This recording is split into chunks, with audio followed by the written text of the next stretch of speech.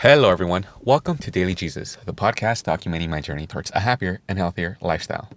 On today's episode of Throwback Thursday, where I discuss different aspects of our emotions to really help us understand them and become more acquainted with what it is to be human.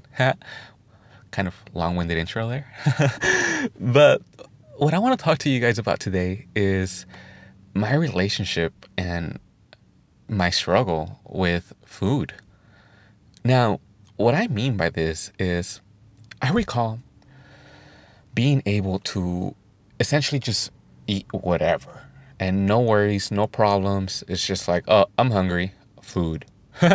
And that was kind of the mindset.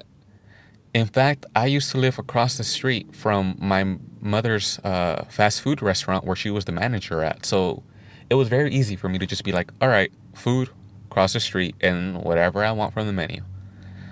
Now, once I was more well informed about what goes into food and, in a sense, what it does to us and to our health and our body and our mind, really, I started to really have a hard time answering the question of, well, what do I want to eat?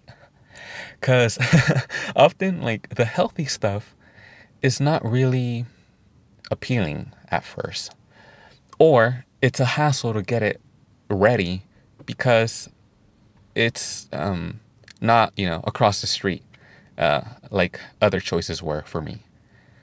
So as time went on, I really started to really realize that I spent so much time answering the question, what do I want to eat? Like, it's such a simple question. I should just be like, all right, healthy food, go. But like, as I was saying, it really, it's not that easy, especially when it's not a habit that you're accustomed to. Still, to this day, I still kind of struggle with this. Now, what's great about it, it's that it's gone from what was like 30 minutes, an hour trying to decide what was the perfect meal to eat, but beating myself up over it, to now within 5, 7, 10 minutes, if I haven't decided on what to eat, I kind of just go with my, in a sense, my go-to, which often is like tacos or something. And I feel like for me, that's kind of like a middle ground there.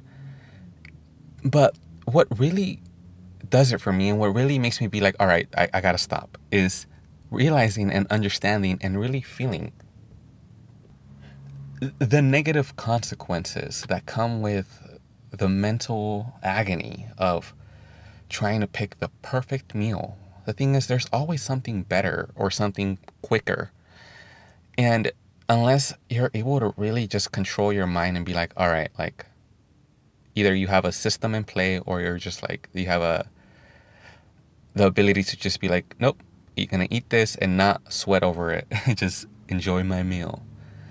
That's really the best way to get the most out of your meal. Because even if you have the best meal, but you agonized and went through so much mental pain, to finally decide on it, it can cause a lot of harm in the sense of ulcers, like stress ulcers and all that in your stomach. And it's better to just enjoy your food and really be grateful that you have a meal. All right, guys. Well, that'll be it for this episode of Daily Jesus. Thank you guys so much for tuning in, and I'll talk to you mañana on another episode. Remember to subscribe, leave me some love. Adios.